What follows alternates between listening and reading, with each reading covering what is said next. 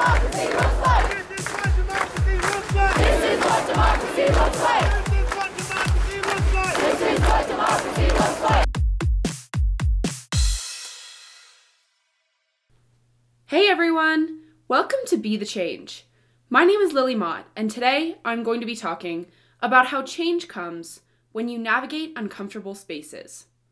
My guest this week is Sam Gerry, who is a mental health advocate and the co-founder and director of Kick It for a Cause, which is a kickball tournament to raise awareness about suicide prevention. I am really excited that I got to talk with Sam, so without further ado, let's get started with this episode featuring Sam Gerry.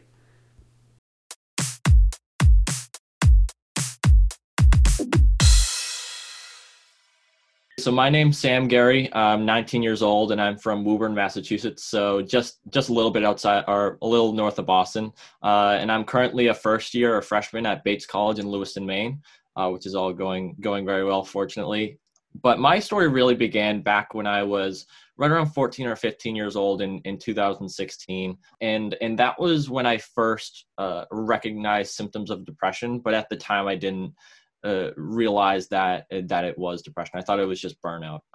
My first symptom was losing passion for sports and other things that I enjoyed doing. And I had done them so much and for so long that coming to the conclusion that it was burnout, kind of made sense. It seemed logical. I tried to let it simmer and it didn't, which was definitely a red flag. And that loss of passion for doing things I once loved turned into a complete loss of will to live, if that makes any sense. I kind of butchered the explanation of that. But, suicidal thoughts and suicidal ideation hit me pretty hard. And it's still something I struggle with today. Even early 2020, before the pandemic, I was sent to very intensive outpatient therapy because of suicidal thoughts I was having, which is really, really difficult. With that being said, it was then first through the symptoms that I didn't understand to be the depression and the stigma that I saw when I was fighting through, suicidal thoughts, suicidal ideation, anxiety, depression. When I realized that someone has to do something about it, I decided to share my story through a fundraiser through one of the junior golf organizations that I used to play for. And since then, I've started my own nonprofit, which has been a ton of fun with my best friend from high school, Noah, where we started a charity kickball tournament. And I've been really, really lucky to be able to share my story both on Instagram with organizations like Unsinkable Youth in Toronto, The Conversationalist, a bunch of nationwide golf media sources, and it's been fun, but it hasn't been easy for sure. Thank you for sharing your story with me because I am super excited to have you on the podcast. I would really love to talk some more about what really motivated you to share your story because there's just so much stigma around mental health, and I think sometimes it's a really hard issue to talk about.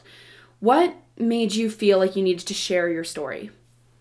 Yeah, absolutely. So after I started telling some people about, privately about what I was going through and kind of reaching out for help, I realized the horrible stigmas that surround it. People I thought, who I thought were my friends, I suddenly realized that, oh my gosh, this is horrible. And I was able to recognize that I'm extremely privileged. I obviously being a white guy, a teenager, in suburban Massachusetts, things aren't going too bad for me. And I've got a great support system, but if I've got everything going for me and things still feel like they're going wrong, I couldn't imagine, someone else who maybe doesn't have that support system or doesn't have the privilege that I do. So that was when I was like, all right, this is something that we need to bring attention to. And now it's not something that can wait 5 years or 10 years or, next generation or whatever. It was really through recognizing the stigmas and realizing that there weren't many people our age that were sharing their stories in depth. When I first shared my story, I left it all on the line. I went into arguably a little bit too much depth about my suicidal thoughts and suicidal ideation. looking back on it, I don't regret any of it.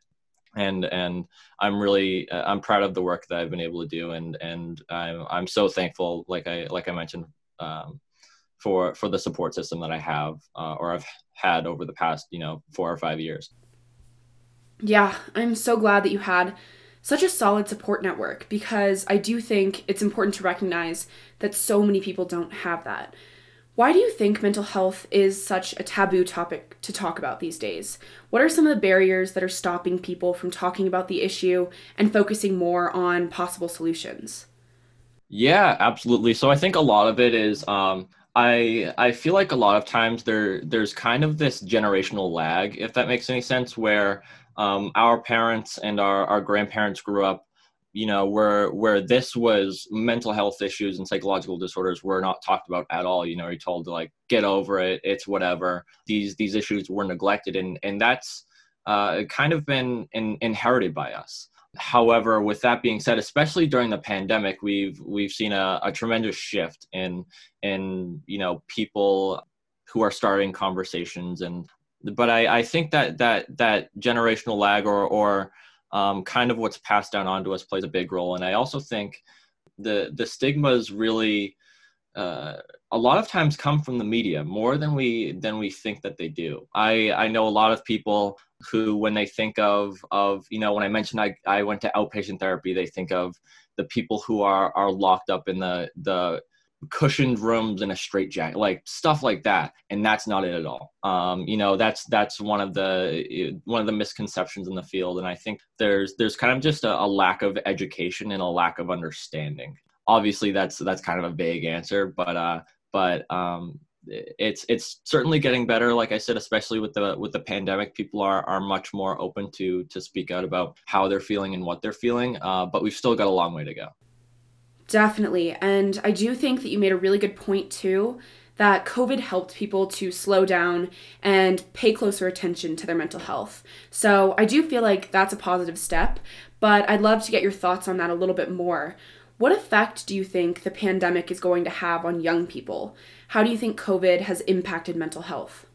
Yeah, absolutely. And that's a really good question. And I think it goes many different ways. I think, in my opinion, in the short term, well, in the short term, it's both helped and hurt people. I think there's the argument that oh, the COVID restrictions are too tight. It's hurting people's mental health by not being able to socialize. So that's maybe the argument in the short term about it hurting mental health. But at the same time, there are the people who are anxious and feeling not so great about the possibility of contracting COVID, and that has left them with maybe some struggles, whether it be anxiety, depression, eating disorders, whatever it may be.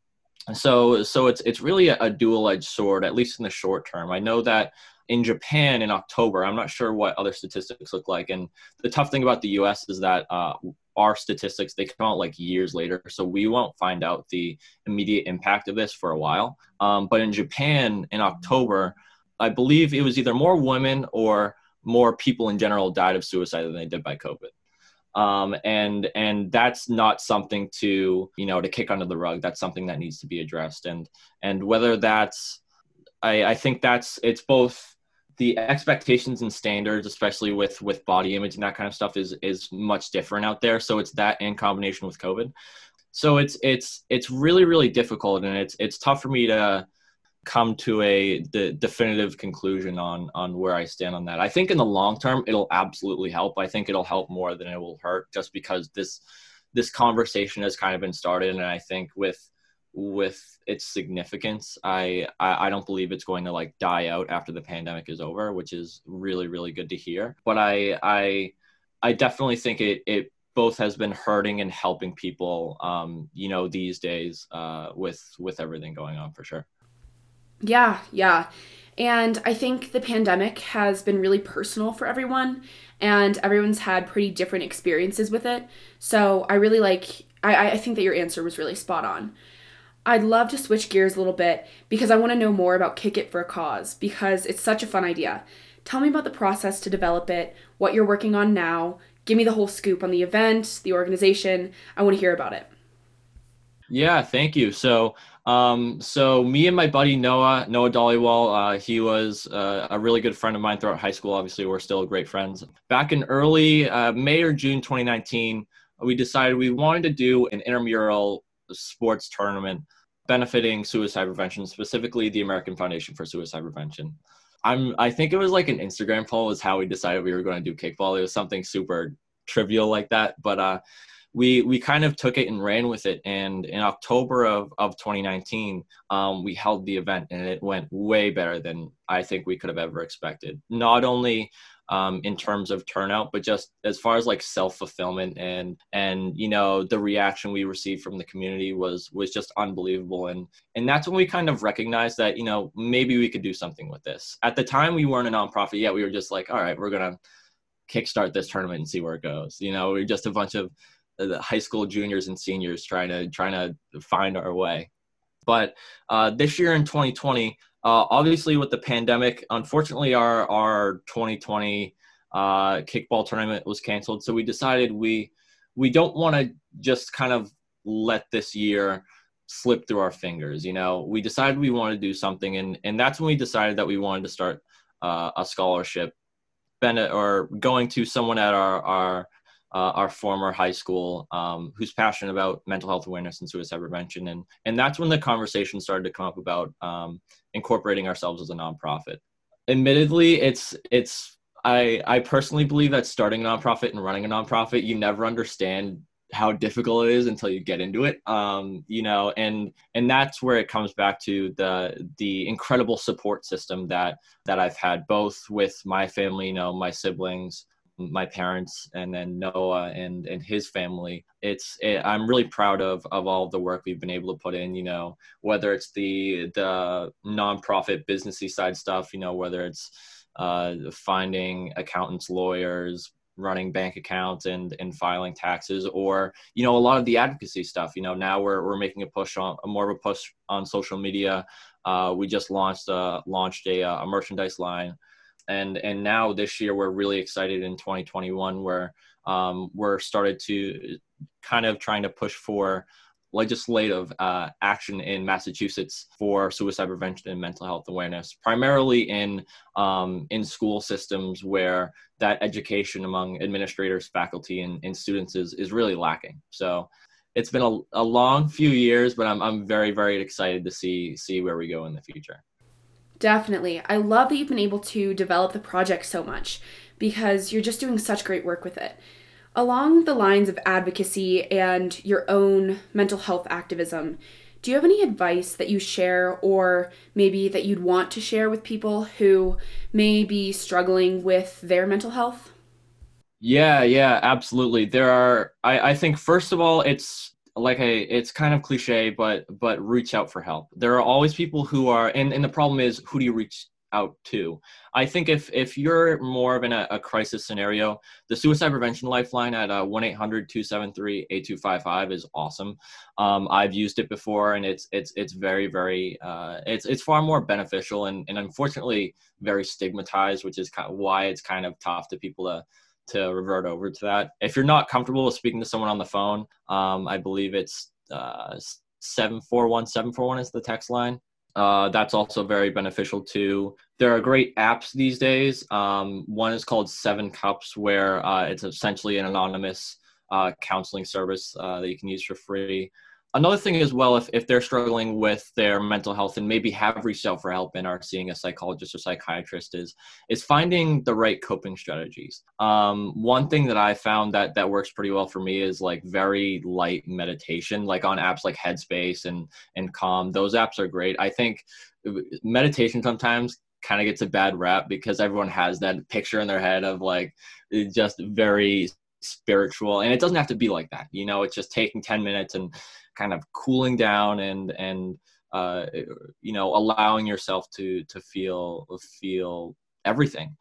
And whether meditation works for you or other things like reading, going for a walk, obviously all things that people have probably heard before. But it's all about finding what works best for you, and finding a few good people that you can always reach out to. Obviously, that can be much easier said than done. That's me speaking from my position of privilege where I kind of have that. But yeah, I'd say finding, not only finding right resources, but the right ones, and also finding the right coping strategies that work best for you, whether it's quick ones that can work on a whim, or ones where you can really put some time into it. I think that's all great advice, and thank you so much for sharing those words of wisdom. Along those lines, I'm going to ask you to give a little bit more advice. Lots of young people, particularly college students, want to create change and they want to make a difference in the world. Do you have any advice or maybe words of wisdom that you'd want to share with these people who may just not really know where to get started, how to get started? Yeah, absolutely. I think one of the biggest issue with social media today is we're kind of trapped in echo chambers where, you may post something on social media,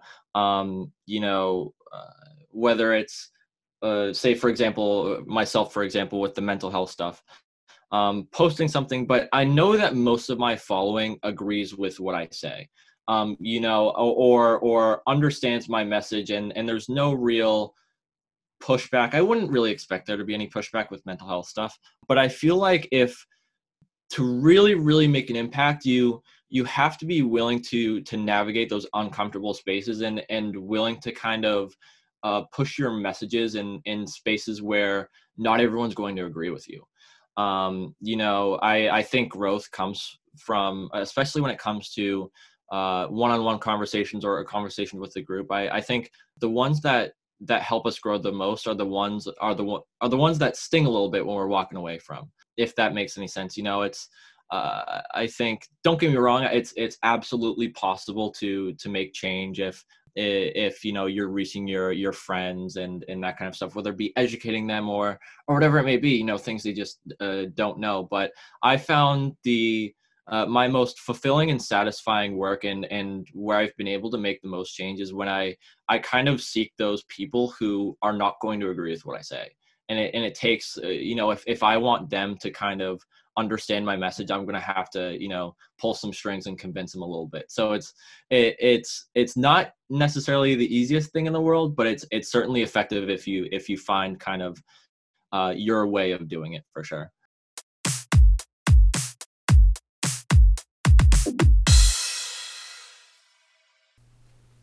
I really enjoyed talking with Sam, and I'm really glad that he's doing the work he's doing. Mental health continues to be so stigmatized in this country, but it's people like Sam who are working to normalize the issue. I think we're getting better about having open conversations about mental health, but, as Sam said, we have a long way to go and lots to improve. While mental health issues can be tough, sensitive, or uncomfortable to talk about, people like Sam are doing important work, because change comes when you navigate uncomfortable spaces.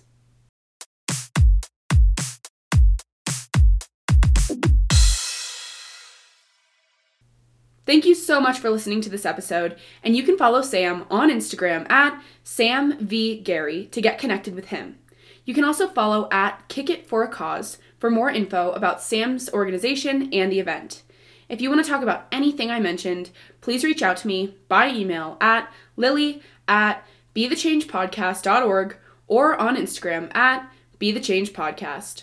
Tune in for my next episode, but until then, be the change you wish to see in the world. Bye, guys.